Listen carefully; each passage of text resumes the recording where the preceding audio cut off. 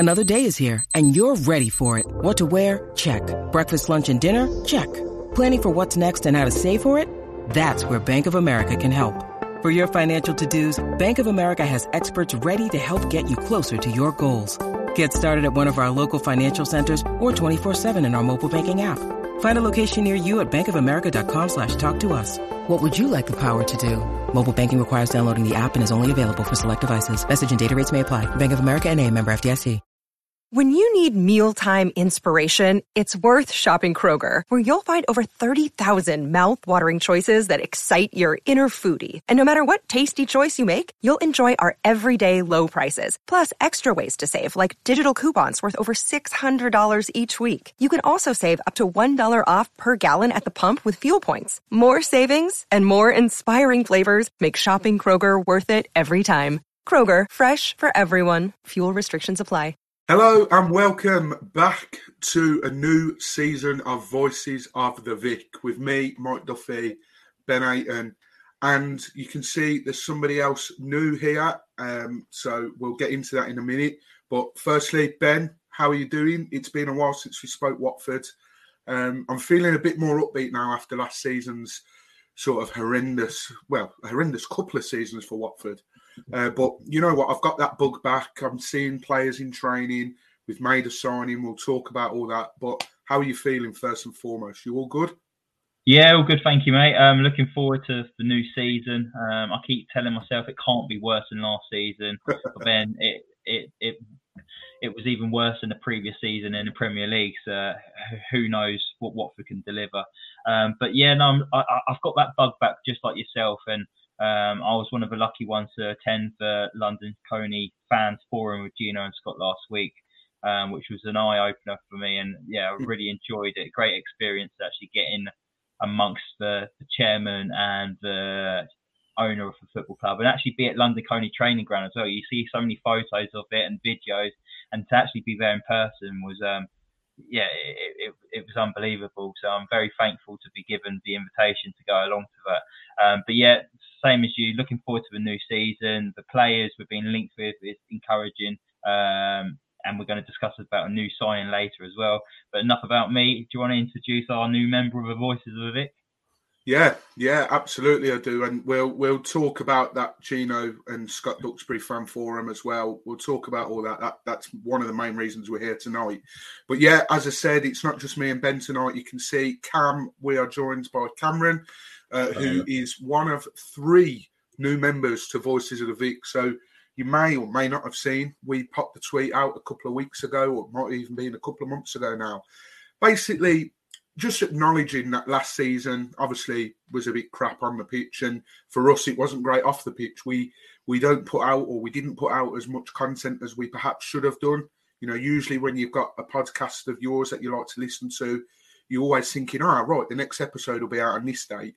But some weeks we sort of slacked and, you know, took a couple of weeks off here and there, and it doesn't really make for a good podcast. So me and Ben sort of we're chatting at the end of the season, and we're like, right, you know, we need to make sure that regular content comes back. And the way to do that is invite new members on. So the tweet that I'm talking about, you would have seen, we've now introduced Katie, Joe, and Cameron to the team. And Cameron is the first one making his Voices of the Vic debut as well, because Katie and Joe have been on before. So this is his debut on the pod tonight. So Cam, thank you very much for accepting our invitation and joining the crazy gang, as we say. And how are you doing? You looking forward to this season yet? Has that book hit you, or? You know what? I'm getting excited now. I am. It's all the training pictures. They're getting to me again every year. Yeah, no, they do exactly the same to me as well, and I'm sure every other Watford fan. Although I'm seeing a lot of sort of negativity around the new sponsor and how big it is. And listen, you know, everyone's entitled to their opinion, but I actually quite like the new training kit myself. I'll definitely be purchasing one of them. Can I just mention something quickly as well, where you've not done the introduction of Cameron, but you've messed up one key bit of information here, Mike. For everyone who's listening, Mike refers to his brother quite a lot on the podcast, and this is Mike's younger brother. So you've missed out a massive bit of information. He's just a Watford fan to you, is he not a brother? I didn't want him to get any slack for any comments I make on the pod. It's bad enough they know my Twitter name and know who I am, let alone my family. So, yeah, Cameron is my brother. So, that might add to the entertainment a bit in this coming season on podcasts and everything, I'm sure. But we sound even more of a Birmingham podcast now. He's lucky. He doesn't possess the Birmingham accent. So he's got away with that somehow. So, but yeah, I'm buzzing to be back. Like you say, I missed that piece of information out. It's shown how long I've not hosted a podcast for. It really is showing. But let's get stuck into it. As I said, we are here mainly for one reason, and that is Mr. Gino Pozzo for the first time in 12 years. Is it 12? 11. 11 years. For the first time, spoke to our fans in person and appeared in front of our fans in person. I mean, firstly, Ben, before I ask any questions about that, was there a little bit of doubt in your mind on the way to London Coney, maybe even sitting inside, thinking he might not turn up here? Was that the consensus of the whole room, or? Yeah, I think that's always a concern when it comes to Gino Pozzo. Obviously, he's not sat in front of the media for 11 years. He had that opening interview with Frank Smith from Watford Observer when he first bought the club. But he hasn't done anything since then. So there's always going to be that bit of doubt. Is he going to turn up?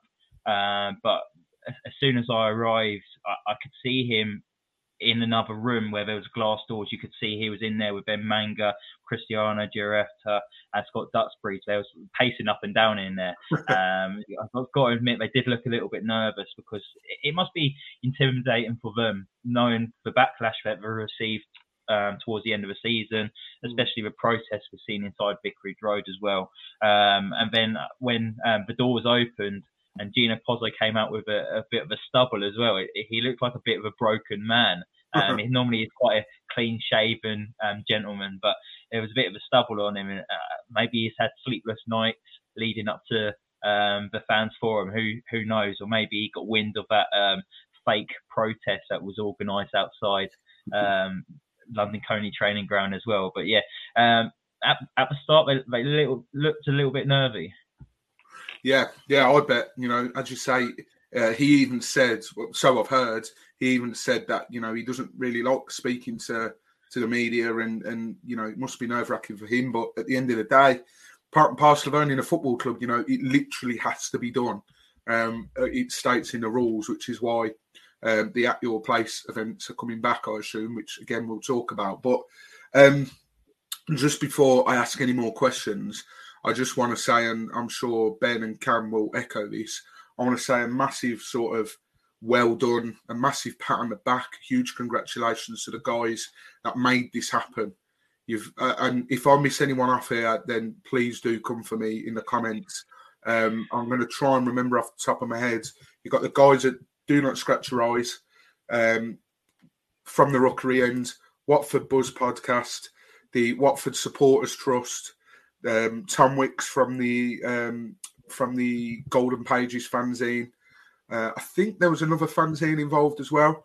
I can't really remember off the top of my head. Like I say, if I've missed anyone, it's not on purpose. Like, everyone did a tremendous job. And I think what frustrated me at times was when the news of the meeting first come about, you saw a lot of negativity.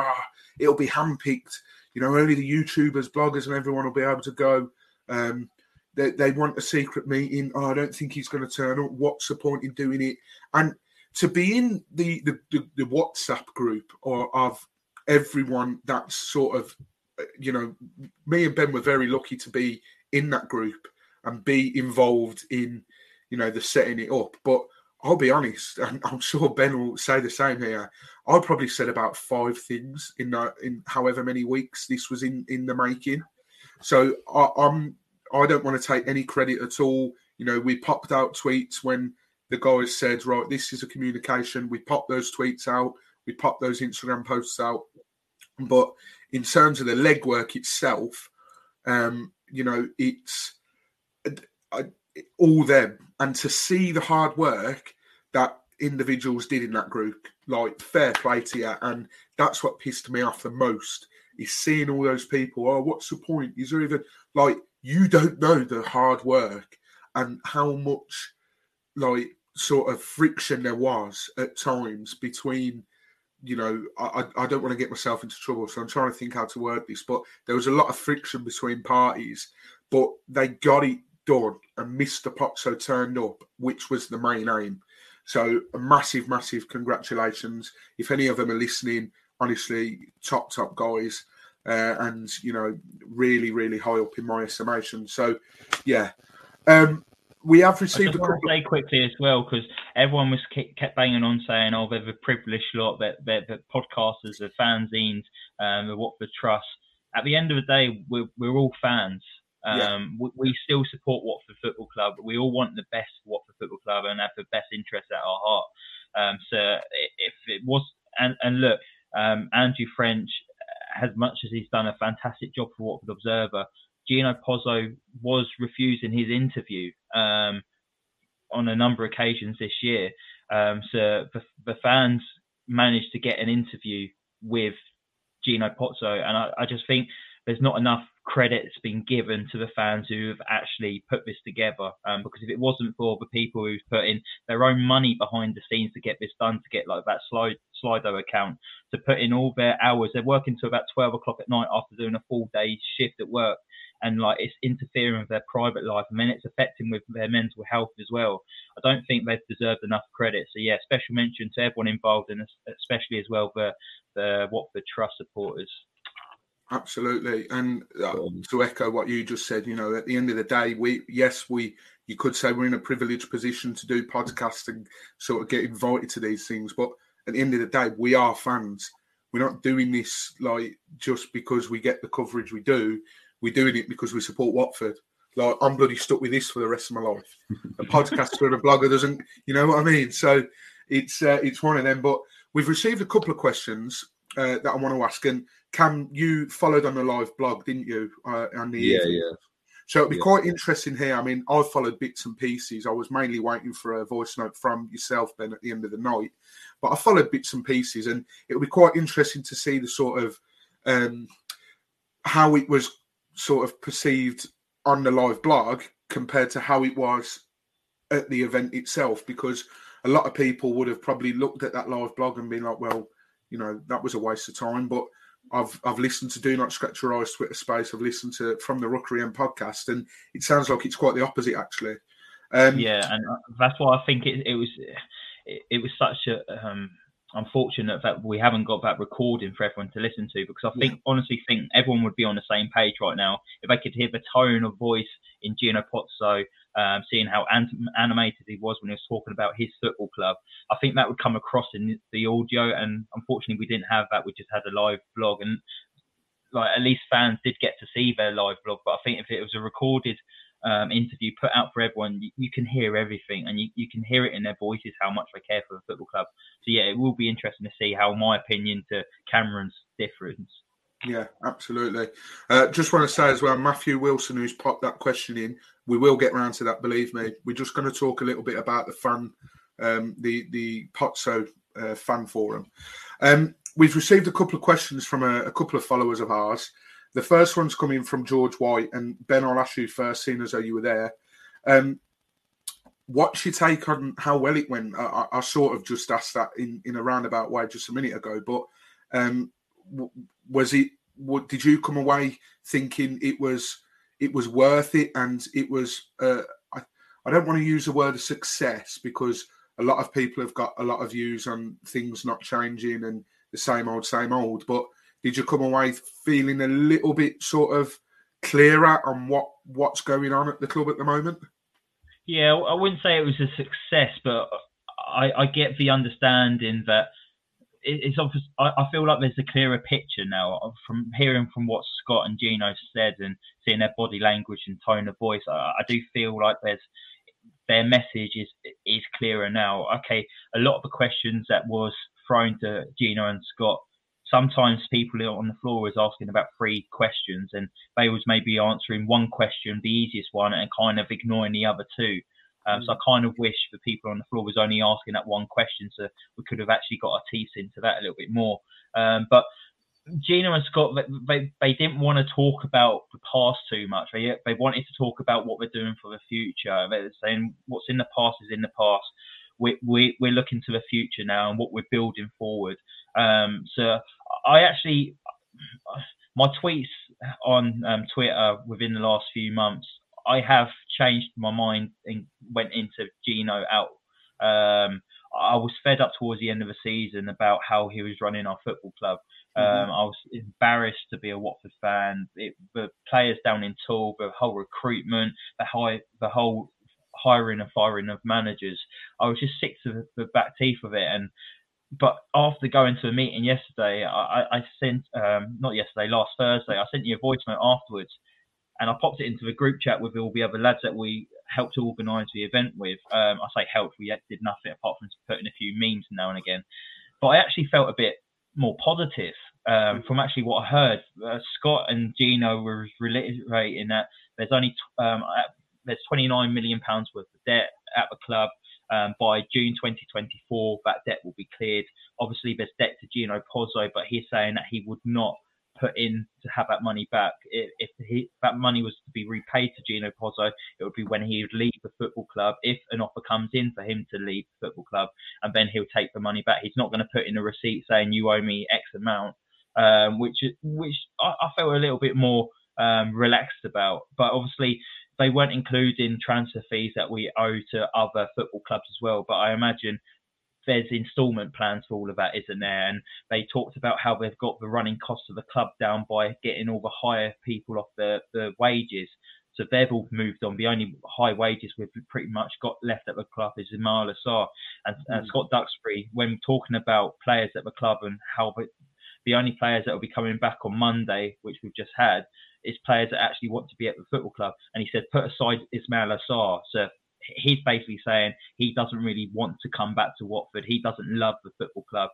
Valérien only wants players that wants to be at the football club. And this year, everyone's going to be coming in wanting to play for Watford. And he actually said this will be the first time that people will be coming back to the training ground all wanting to play for Watford. Because he even mentioned a couple of years back where they had that little gang of players they put into the stands. I think it was the season we got relegated. It was in the Championship. Deeney, Capu, Gray, they was all up in the stands, weren't they, watching from the sidelines. He actually said they haven't got any of this back this season.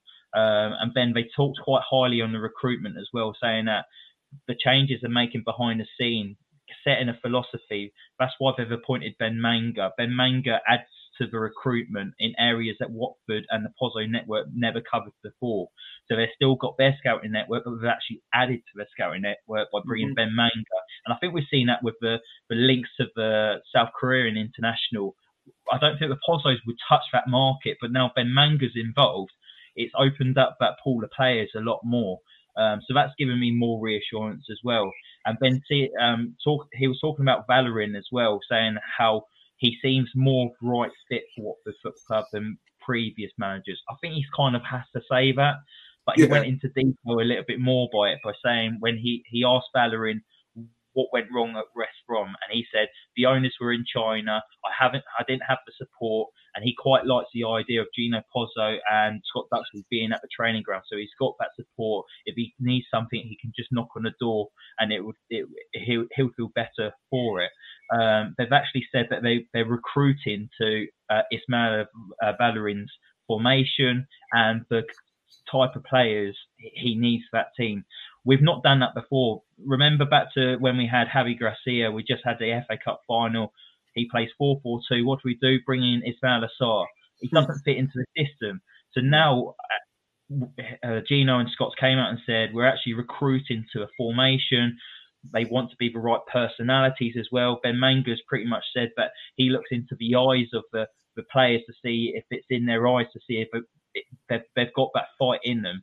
So that's what's changed about the recruitment. And if anything, that's got me excited for next season. And then seeing the players that we're linked with as well, they just all seem to fit this puzzle that we're building at the moment. We need an awful lot of players to come in through the door.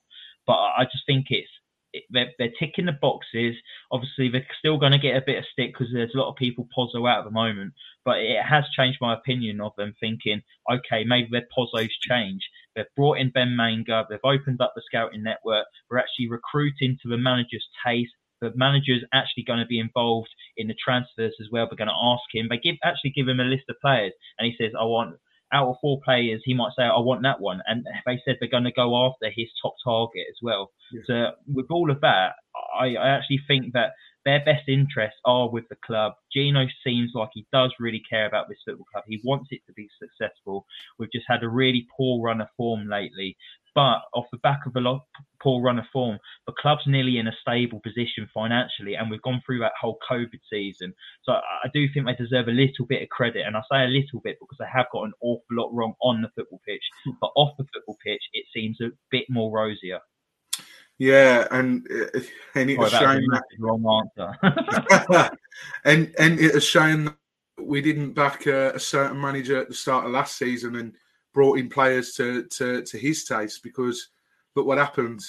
Less said about that, the better. And Cam, knowing what you know and reading what you've read, that's come out of this meeting with Pozzo. What's your stance? Where do you now stand, and where did you stand before? Where do you now stand? What do you think needs to change?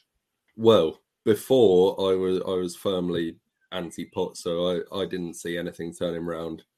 And while I was reading it in the live blog, I thought he's just avoiding all accountability. What he's saying doesn't really line up. He's contradicting himself a lot.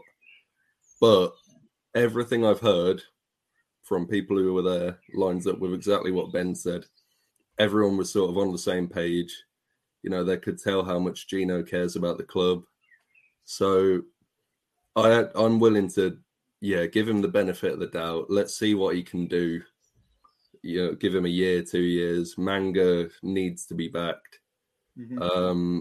Ishmael needs a year. And if that happens, then I'm fully on board with Gino. And Ben, did you get that sense of, because I saw one of the questions that was asked by someone that was there, obviously Rob Edwards lasted, 10, 11 games? I think someone said, what happens if, Ishmael does similar to Rob in those 10, 11 games? Are they going to sack him? Do you get that feeling that they're not going to change their stance on the hire and fire? Because I think I saw Gino basically saying that, well, the approach might not be popular, but it works. And I've said on a few podcasts, not just this one, that probably up until bringing Kiko Sanchez-Flores back, I would agree with that statement. But since then, no, I wouldn't. Do you get the stance they're still going to hire and fire stupid amount of times, or is that going to change a bit?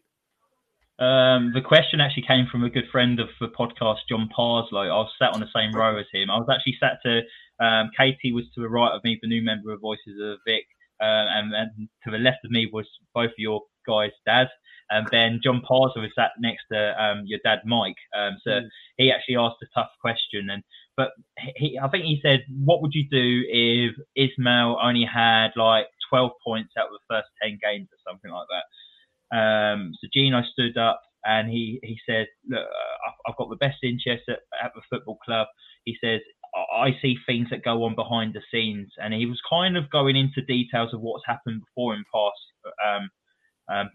sackings. He basically says he's here every single day of the week. He can see what's happening in training. He can see when training levels are dropped. He can hear things behind the scenes as well from the players. So that's why he's probably made decisions behind the doors. But I think Gino took no accountability, and that's my only qualm about the evening. But they took no accountability. And I don't get the impression that he would change his ways. I think if we're in a situation where we're 11th in the table after maybe 10, 15 games, I do think that he's going to pull that trigger again. He kind of went into giving details of, I have a best interest of Watford Football Club at my heart. If I see the team struggling, things aren't fitting together behind the scenes, I'm going to make that change and hope that I've got a reaction out of it to project us up the table. that's just failed in the last 2-3 seasons where we've gone through 6-9 managers. But he solely believes that could work in his favour. But obviously he doesn't want to make those changes. He wants it to work from the off. And he's trying to find this manager that moulds into his system of how he wants everything to work behind the scenes. And I don't think he's got that from Rob Edwards in the summer, and I think that's why he went behind. Maybe Rob Edwards was a bit too cuddly with all the players and pally, where he needs someone to have that, but also be a bit stricter. And maybe that's what Valérien Ismaël might bring to Watford. So yes and no. I don't think that he is going to change his ways, but he believes that he would make a change if things are going on a downward trajectory, because he's got to try and make Watford go up the other end of the table. Yeah, and I think that contradictory sort of questioning, or being contradictory in the with the answers, comes from, I think Troy said in that podcast he did with the Filthy Fellas, which I'm sure will I know definitely got a mention, but he said that someone's watching training all the time. And then I think the question was asked, and then Pozzo turned around and said, well, we don't watch training all the time. But then they, in another answer, they basically said, well, we see what's going on a day-to-day basis. And I sort of understand that. And I think it is difficult to look at it from the outside looking in when you're that frustrated that your team keeps sacking managers, and every time something like that, any sort of joke you hear, and it's boring as hell. So it is frustrating, but I can sort of understand and get where they're coming from. The next question we had was from a chap called Mr. Snodes, and he said, are they too caught up in the detail and don't see the big picture need for change? Is that something you take from that, Cam? Do you think they're too enravelled in the big detail and perhaps don't see what they need to change? I think they're caught up in their own ways. Like you said, they were saying that, the sacking managers approach still works, when, again, it hasn't really worked since Kike. So, yeah, I don't think that way is the way to go. I think they should maybe open themselves up. And they have, I think, by getting Manga in. It's the same thing they did at Udinese with, I forget the fella's name, but they got someone in and they're letting him do his job.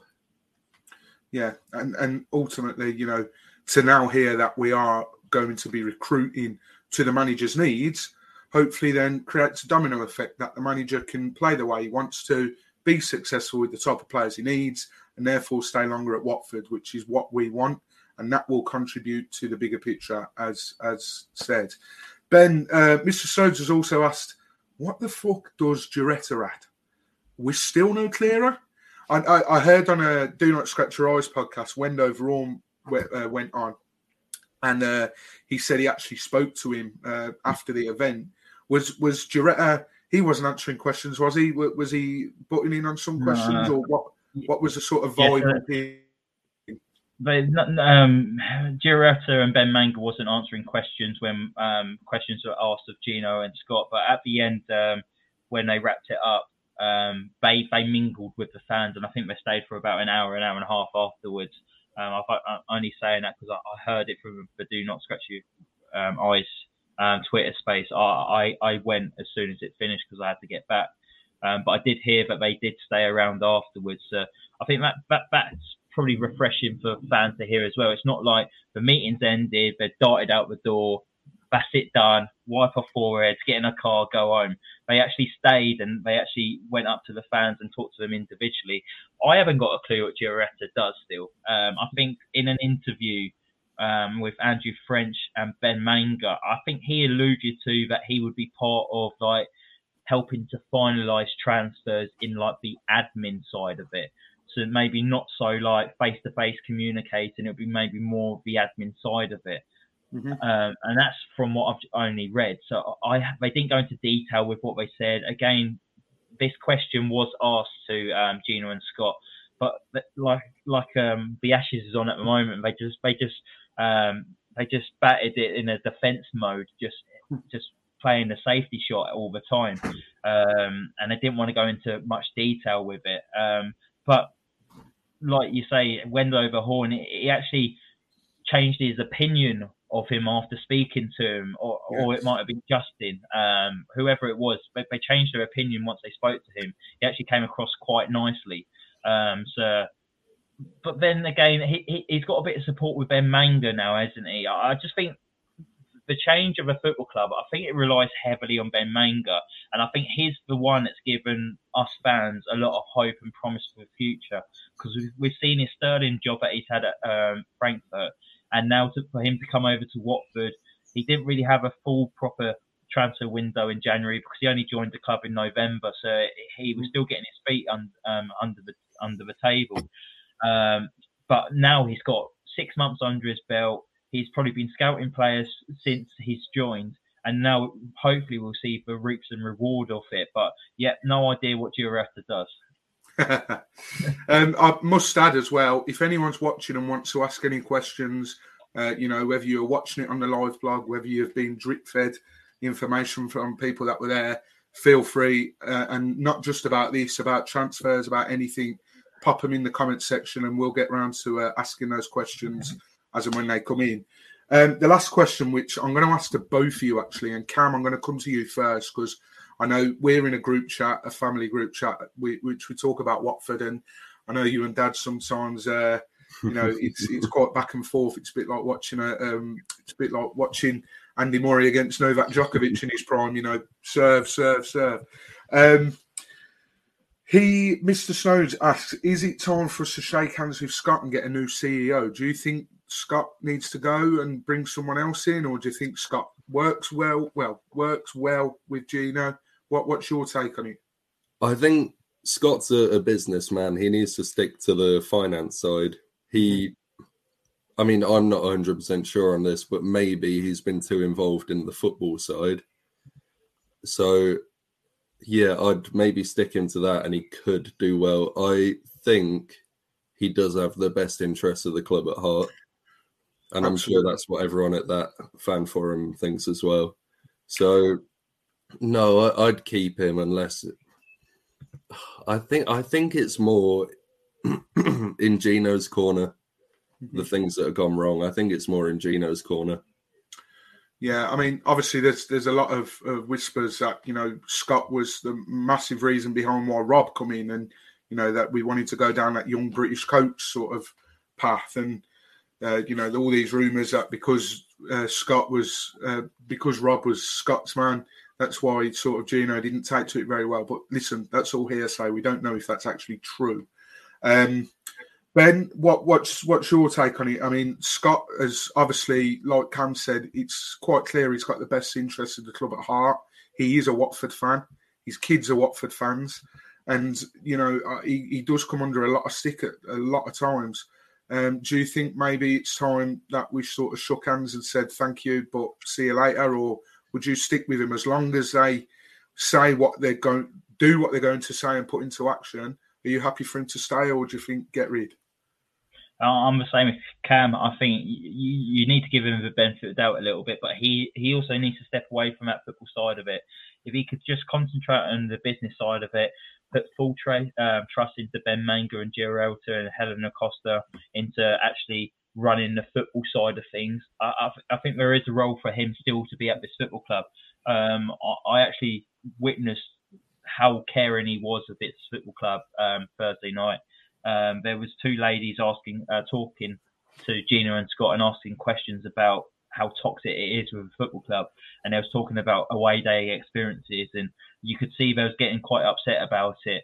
At the moment the fans forum finished, literally Pete was wrapping it up, and Scott got up from his chair and darted over to the table to speak to one of the ladies because he wanted to find out further information on it. And that's a guy who wants to. He wants the club to change and be in the right direction. He wants this to be a family-filled club. So when he's heard that the toxicity, how bad it's been on away days, he doesn't want that. He doesn't want that to damage the image of this family football club that we've got. So you can tell he cares about this football club, and he will try and make the right changes to make that happen. So I'm in the camp of Scott to stay, but purely he has to focus on the business side of it. He needs to trust Helena Costa, Ben Manga and Cristiano Giuretta in the football side of it, and I think it could work well together. Yeah, absolutely. And I think a lot of people were, at the moment, we've sort of Watford fans as a whole are sort of finding every negative that they can with every story. And funnily enough, my dad's just asked a question about, how come you two both have excellent beards and I can't grow one? I mean, this took me a while. It's still not perfection, but he's done a Twitter thread which I highly advise some people to go over and check. Of reason angry Watford Twitter. Well, reason Watford Twitter is angry today, and he's right. Everything that's coming up at the moment, we're just plucking the negatives out of it, and it is frustrating. And a lot of people are like, oh, well, Ben Manga's come in, but, we've not really seen anything. He's had one transfer window. Like, give him pre-season, let him do his stuff. This is a guy that worked wonders and found gems with Frankfurt. Now, the Pozzos are known for, well, their model over the years has been sort of primarily to find gems, whether it's South American, European, well, not English, but whether it's that, build them up and then sell them for a lot more than we bought them for. And listen, we can sort of list a few examples now. Richarlison, João Pedro. I can't think of any more, so that was really embarrassing of me to say that. There is more, but the fact that we've got the Pozzo scouting network, which is so good, then add in Ben Manga and his scouting network. You're looking at much more global reach. Ben, you said not long ago that this fellow we're looking at from Korea, we wouldn't have looked at him with just Pozzo scouting network. So all I'll say is give them time. And yes, there's a lot of reasons to be angry at Mr. Pozzo. There's a lot of reasons to be very grateful for Mr. Pozzo as well. And everyone's had their say on how the meeting went. We can't change that. What's happened has happened. What's said has been said. I'm glad that these At Your Place events are coming back because I do think we need them. It's been a while since that's happened. And we're slowly seeing sort of positive change. We've signed someone today. It doesn't look like Cleverley's going to be signing back on, which high earner off the books. And, no disrespect to Clevs, but not really, the sort of player that you're going to be utilising, on a regular basis in the Championship with his injuries and everything else. It's looking like Gosling's going to be, not signing a new contract as well. Question marks over whether Cathcart does or not. But, we're looking at younger players. We're looking at players from abroad as well. We've signed an Englishman today. We're linked with another sort of journeyman in England, if you like, and I'm sure we'll get onto him. And slowly but surely, I'm sure this change will come, and I'm sure good will come of it. So, I think that pretty much, unless either of you two wanted to say anything else about the fans forum, any points you wanted to make, I think we should jump straight into some transfer news, because since we've been gone, it's took a bloody while. Like we said in our group chat not long ago, that it's dead quiet on the transfer front, and then boom, it hits you like a train, and loads and loads of links come through. So we'll start with an official transfer, not a rumour this time. He was rumoured a couple of weeks ago. Reece Healey has been signed from Toulouse FC. He's English. He's from Manchester. He's had spells at MK Dons and Cardiff. He did very, very well with Toulouse in the second tier of the French league. He's 28 and he scored 39 times in 77 appearances for Toulouse.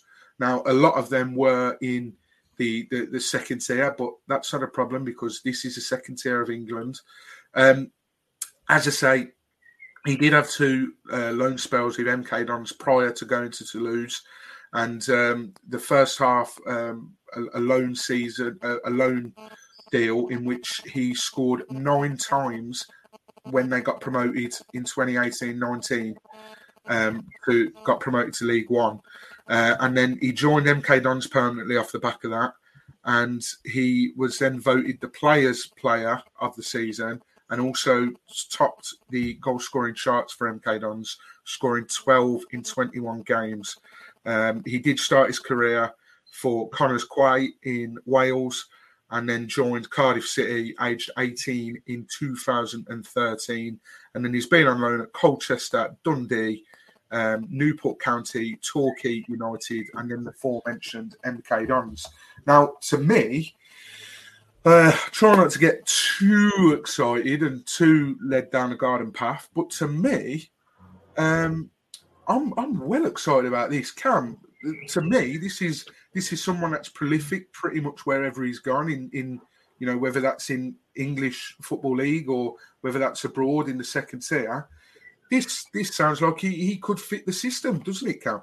He's everything we've been after. I mean, I was excited for Keenan Davis, so maybe my point of view isn't the best. But I mean, when was the last time we got a striker who's been prolific everywhere?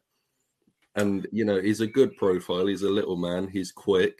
Mm-hmm. I say little man. He's quite tall, but he's quick. And he's a poacher as well. He's a natural poacher, and he will finish. So I think it's been probably Igalo is maybe the last sort of clinical poacher. Vidra maybe all-rounder, possibly. Yeah. You could say Josh King had a record, but he hadn't done it for a few years. Yeah, well, the less said about him, the better. But we've got a tendency to turn these players into something that they shouldn't be. But Ben, is this a signing you can get on board with? Are you happy? Does it sound like he's going to be, I just mentioned as well, Joe Thomas, who, again, is a new member of Voices of the Vic, so welcome him in the comments, and he'll be on a podcast soon enough. He has already played with Bayo. Now, not to go on a separate topic here, but I think Bayo might actually play more under Ishmael. So, A, could that work, considering he's played with him before? And B, is this a signing that you're excited about? Yeah, no, definitely. I think he fits that mould of a striker that Ismail's obviously wanting. Obviously, watching a few YouTube videos of him, because I don't watch the French league, so sorry to disappoint. But he's a striker that scores all type of goals. And what I liked about him was he can score goals from outside the box as well. He's not that poacher just inside the 6-yard box. Yes, he can score those goals, but he's brilliant in the air as well. But he's not afraid to take a shot from distance. And I think that's what we need in this side as well. And you just look at his record, and I'm not sure if you can make out on the split screen that I've done, but in 77 appearances, Toulouse, he's got 39 goals. For MK Dons, in 42 appearances, he scored 21 goals. Newport County, 23 games, 7 goals.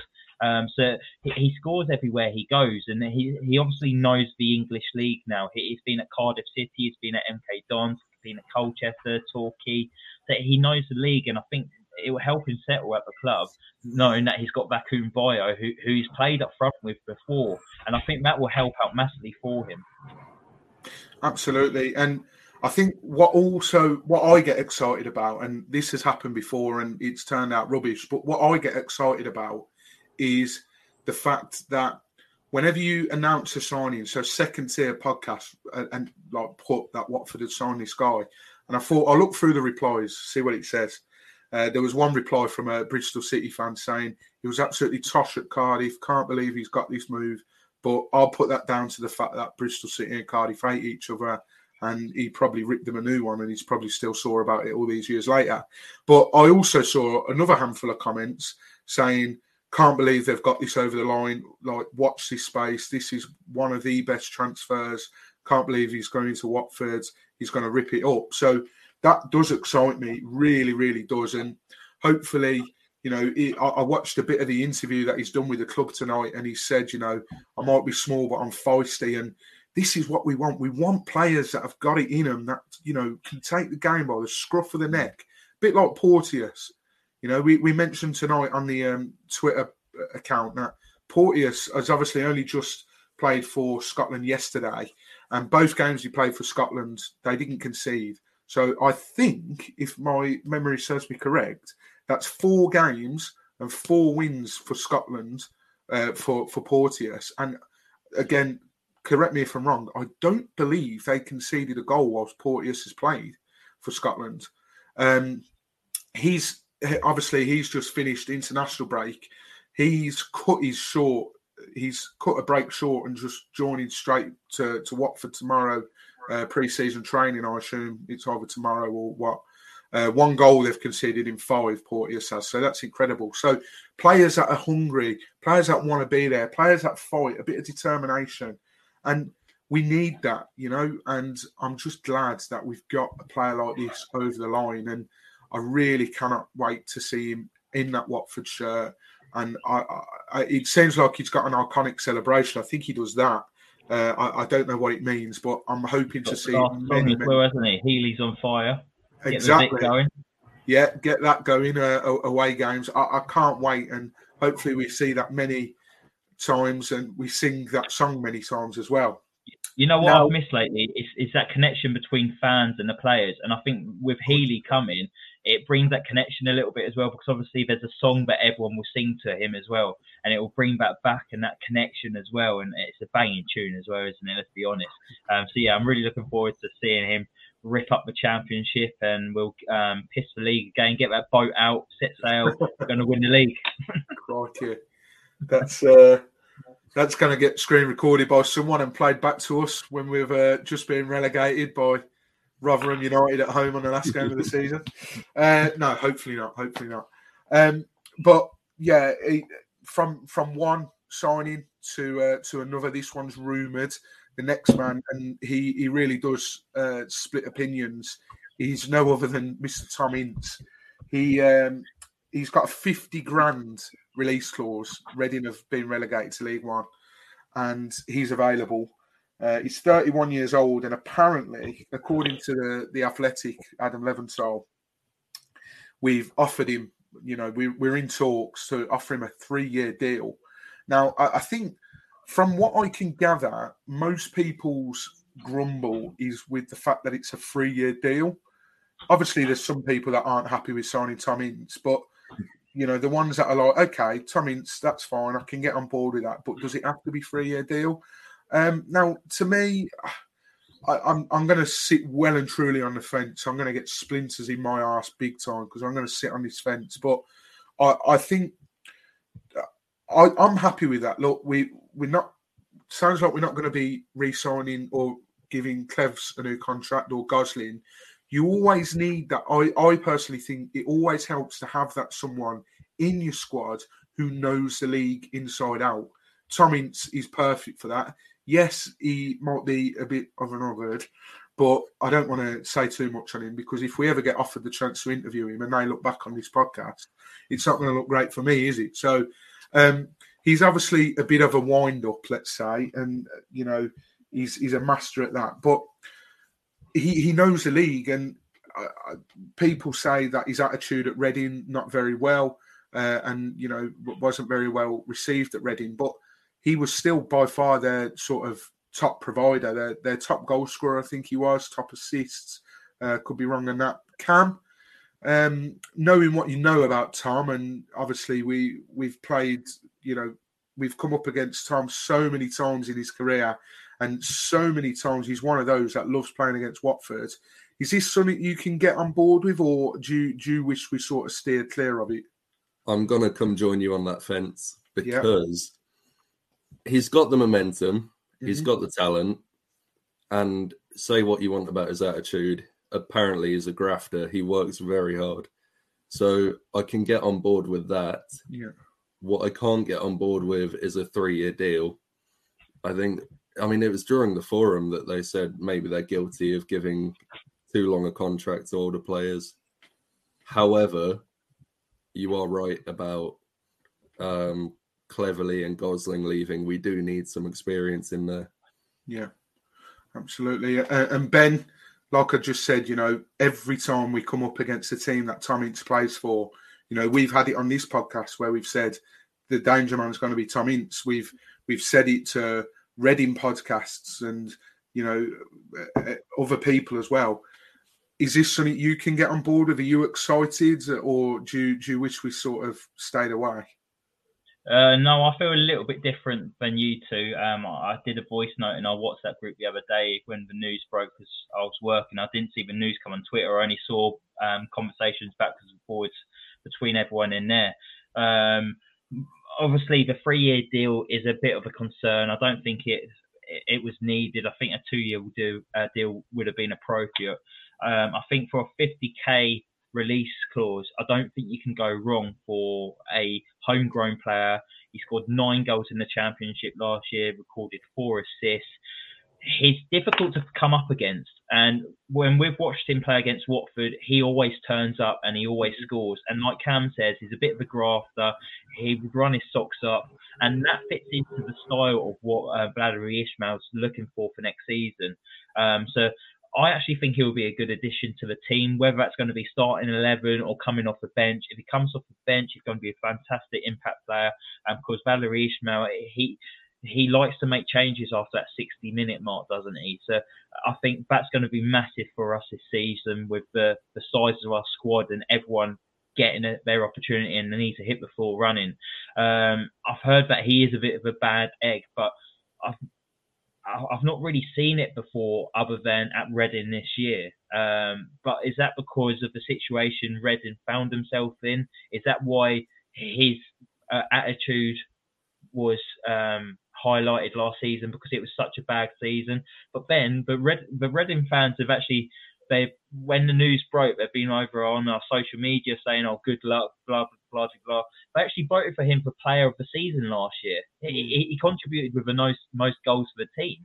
I just think it's a bit of a no-brainer for Watford Football Club. We've got to make so many changes this year to bring in a guy with experience in the Championship.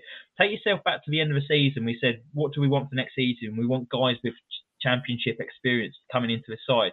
You get linked to a guy with Championship experience, and the people on Twitter go, "No, not him, someone else." It's like, yeah. You can't please anyone, can you? So I actually think they're ticking the right boxes again. They're recruiting for what Valery Ismail's looking for. And I actually think it's a shrewd signing. I think 50k for Tom Ince, who's provided in the Championship for not just last season, years in the Championship, for Blackpool, for Derby, for Stoke, and now Reading. I think it's a really good bit of business for Watford.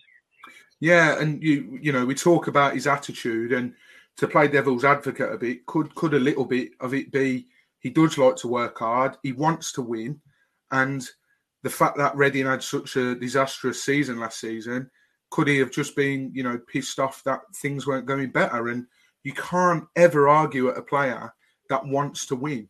You know, you see it at all levels. You know, I've seen it managing Saturday League. I've seen it playing at Power League.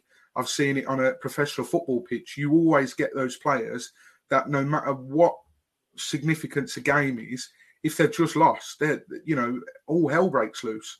So could that be the case? I mean, Cam, you obviously know a couple of Reading fans. Have they said anything to you about Tom Ince's attitude, or what have they said? I haven't actually spoke to many Reading fans about Ince, but all I've heard is that he's a hard worker. They didn't go into too much detail about the attitude. And I just say, if he was maybe 3-4 years younger, he might be one of the hotter properties in the Championship at that price. 100%. And I think there's a reason, perhaps, he is the price that he is. But I think some of that's probably got to do with the fact that Reading have just been relegated. And I think they're a little bit sort of in the mud a little bit before. So now they've been relegated to League One. I'd imagine they need to have sort of a fire sale. It is a release clause, I believe. Yeah. So, yeah, you know, always plays well against us, whether it's being at Vicarage Road, that sort of spurs him on. Hopefully we can use that to our advantage and watch his space to see if it gets over the line, but definitely an interesting one. Another thing quickly, just before we wrap up on Tom Ince, I just think he adds a lot of different things to Watford. he's another guy who will score from distance. He'll score from set pieces. He'll be brilliant from taking corners as well. And he's a bit of a bastard of a player as well. And let's be honest, we've never found it easy coming up against Tom Ince. So we kind of need those players in our side. We've already got Ryan Porteous. I'm not saying he's on the same level with Shithousery, but fans take a dislike to Tom Ince whenever we come up against them. And I think that could maybe work in our favour. Absolutely, and we do need it. Look, we were just saying it about Healey a minute ago. We need people that have got that little bit of bite. You know, Deeney you always wound up the away fans, and we used it to our advantage at times. So to have someone like Tom Ince come in, I think, you know, can be good, but we've got to use him in the right way. I personally think. The next man who's been linked with us, some of you may have sort of heard of him. He was in Valérien Ismail's Barnsley team that reached the playoffs. That man being Callum Styles. He's a Hungarian international. He was born in English, but I think his grandmother or his aunt is Hungarian, so he qualifies to play for Hungary through that. He's from Barnsley, and they just missed out on promotion to the Championship, so maybe we'll get him at a sort of a cut price. He spent the last season on loan at Millwall, where he made 22 appearances, and he's been capped 10 times by Hungary at international level. Now, to me, I believe he's a wing-back. I think he's primarily where he's deployed. To me, I'm really, really excited about this. You know, you watched Ismail's Barnsley, and I kid you not, I still remember sitting down and doing that podcast in the lockdown season where they beat us 1-0. Alex Mowat scored that bastard of a shot, who I'm convinced we'll probably be linked with him in the next couple of days as well. But, you know, they really pressed us, and I was so impressed with how energetic, how much of a high press is deployed by Ismail's side. And Callum Styles was a key sort of cog to that turning element. So, Ben, you know, knowing what you know about Callum Styles, again, is this someone that we desperately need? We obviously bought in Ferreira from Benfica, but how many times have we sat here and discussed the fullback options that we've got at the club and sort of screaming out for more? So surely this is only good news, right? I think he's more of a central midfielder, but he can fill out at a fullback area, and that's where he played for Millwall last year. I think from the Barnsley side, he was mainly in that midfield area. Gino and Scott, they actually spoke really highly of Valérien Ismail's Barnsley side. When they was talking about the appointment of Valérien Ismail, they said like how decent Barnsley was that year. We got promoted out of the Championship. They said they want to be excited. They want to be fans going away being entertained, and they felt when they got promoted with Norwich that season in automatics, they also thought what other sides entertained us that season? Brentford and Barnsley, and Callum Styles was a massive part of that Barnsley side, and he's so young still as well. He's got a lot of experience under his belt. He's versatile. He can fill out over on the left wing back position. He can play in the centre midfield as well.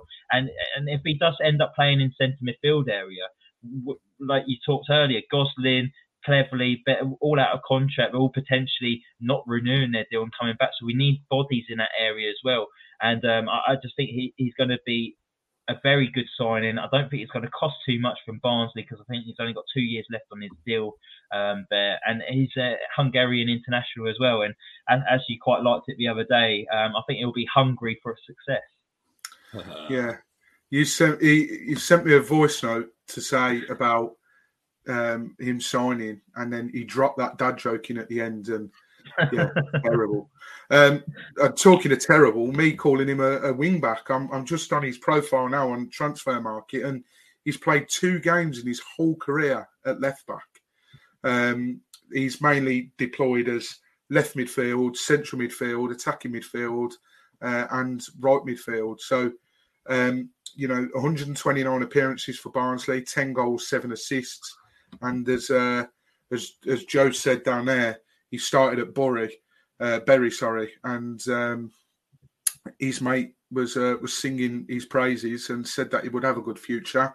Cam, is this one that you're excited about? I know we just talked about Tom Ince and we're umming and ahhing about that. But like Healey, is this one that you hope we get over the line? Before I get into that, yes, I think Transfer Market have got that wrong because I seem to remember him being an incredible left wing back under Valerian. So do I. Yeah. Oh, really? I think he was a central player under Gerard Struber, who we're all familiar with. Yes. And then Ishmael moved him to left wing back and he had a blinder of a season there. That's what I seem to remember. I knew I hadn't made it up. Thanks. I'm not sure. I'm not sure what Millwall have been doing with him, but yes, we need to sign him. I think he's 23, but he's got so much experience of English football. Obviously, key player in Ishmael's Barnsley team, and he'd help us transition as a team to that style of football. I think we need to make this move. Yeah, and again, it's just so nice to be sitting here and talking about buying players to suit the manager's need for once, because it's not happened. So the fact that he knows the club, and also an interesting stat which I've just found here, that in his whole career, Ishmael has given him the most minutes in football, and it's by quite some time. He's given him 3,546 minutes of football. The next highest is Poya Asgarbi. No idea who that is, but he's given him 2,234. So Ishmael is, he knows Ishmael. It looks like that Poya guy was actually Barnsley manager before, but he obviously knows how Ishmael wants him to play. So we're sort of not on the back foot where he's coming in and he's having to learn how the manager wants him to play. He knows that it's his bread and butter. So this is one that I'm 100% hoping that comes to fruition and we can get it over the line and done and dusted. Because this was another joint one. Adam Leventhal at The Athletic reported that we're also in talks with Jeonbuk Hyundai Motors forward Cho Ju-sung. Now, he's represented South Korea 23 times at international level for the senior, and he was a part of the 2022 World Cup squad, and he scored twice against Ghana in the group stages. Now, I'm not going to sit here and pretend that I know every little bit about him, but I have seen Luon's tweeting someone, asking him about him, and it sounds like this guy is very, very physical, very good aerially, and just gets himself about and can finish as well. So if we're going to be putting balls into the box, if that's what he wants Callum Styles to be doing, if he wants to deploy wing backs and we can get more balls into the box, this is a guy you want on the end of it, apparently, by the sounds of it. Cam, do you know much about him? Have you heard much about him, or is this one that gets you excited as well? Oh, I'm excited about it. He's a big man, so he'll complement Healey, but also Valerian Ishmael. He loves a big bastard up top. Yeah. Carlton Morris and Daryl DK are the big ones. He had them. They did well. I can't remember how well Morris did, but DK was a big part of Barnsley's season. So much so he got him at West Brom as well. So he could be our DK, I think. Yeah, and I think that is right to point out.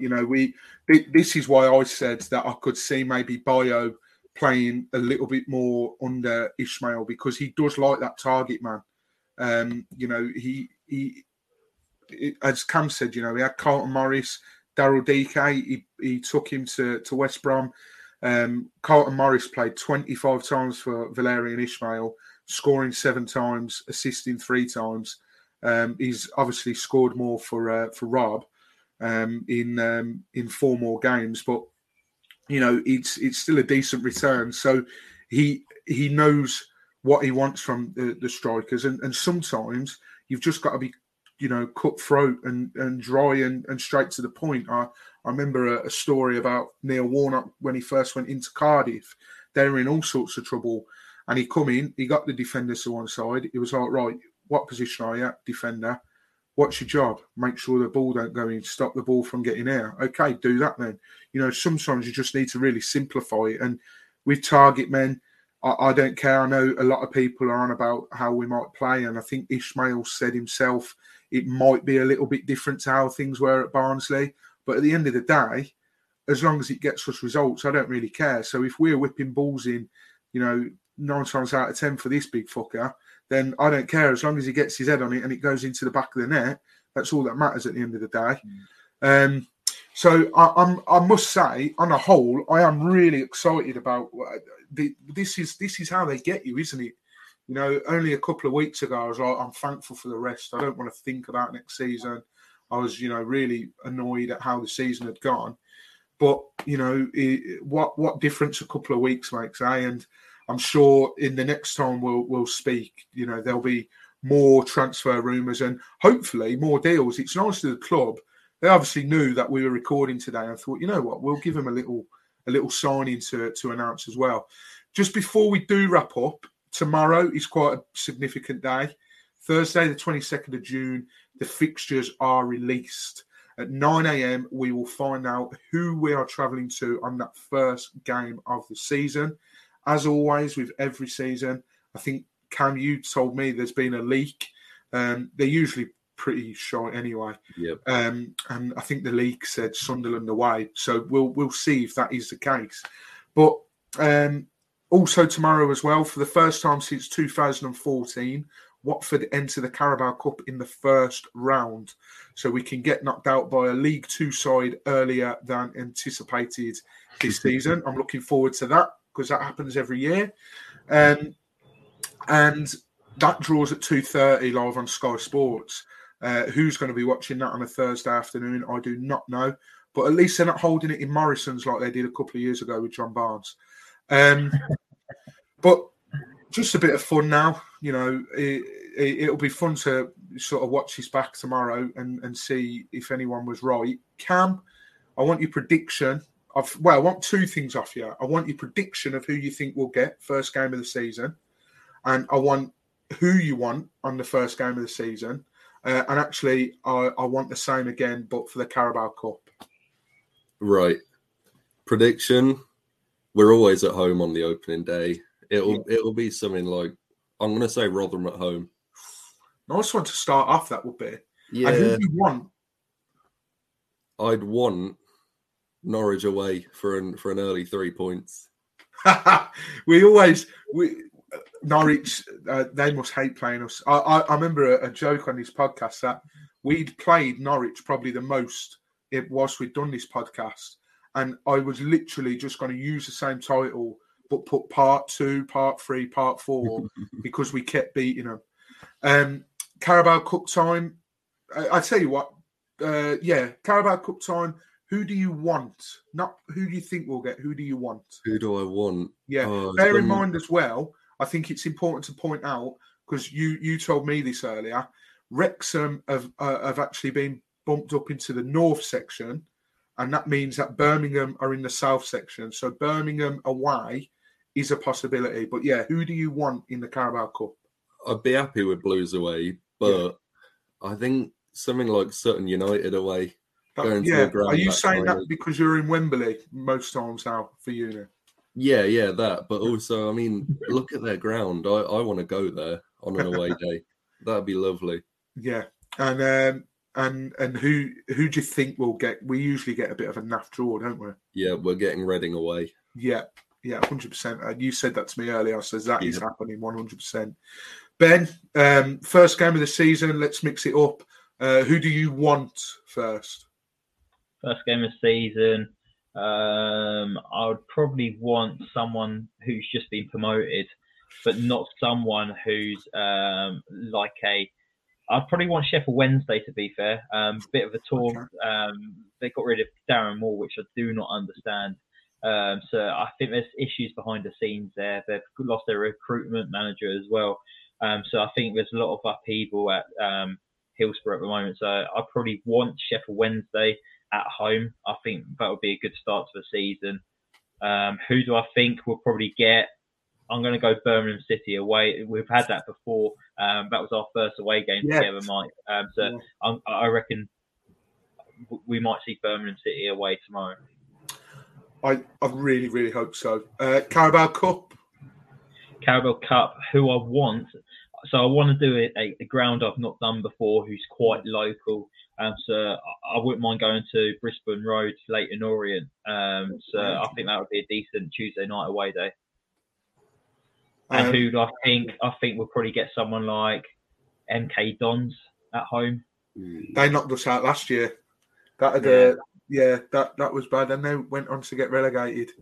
And then Rob thought, I'll set off down the road.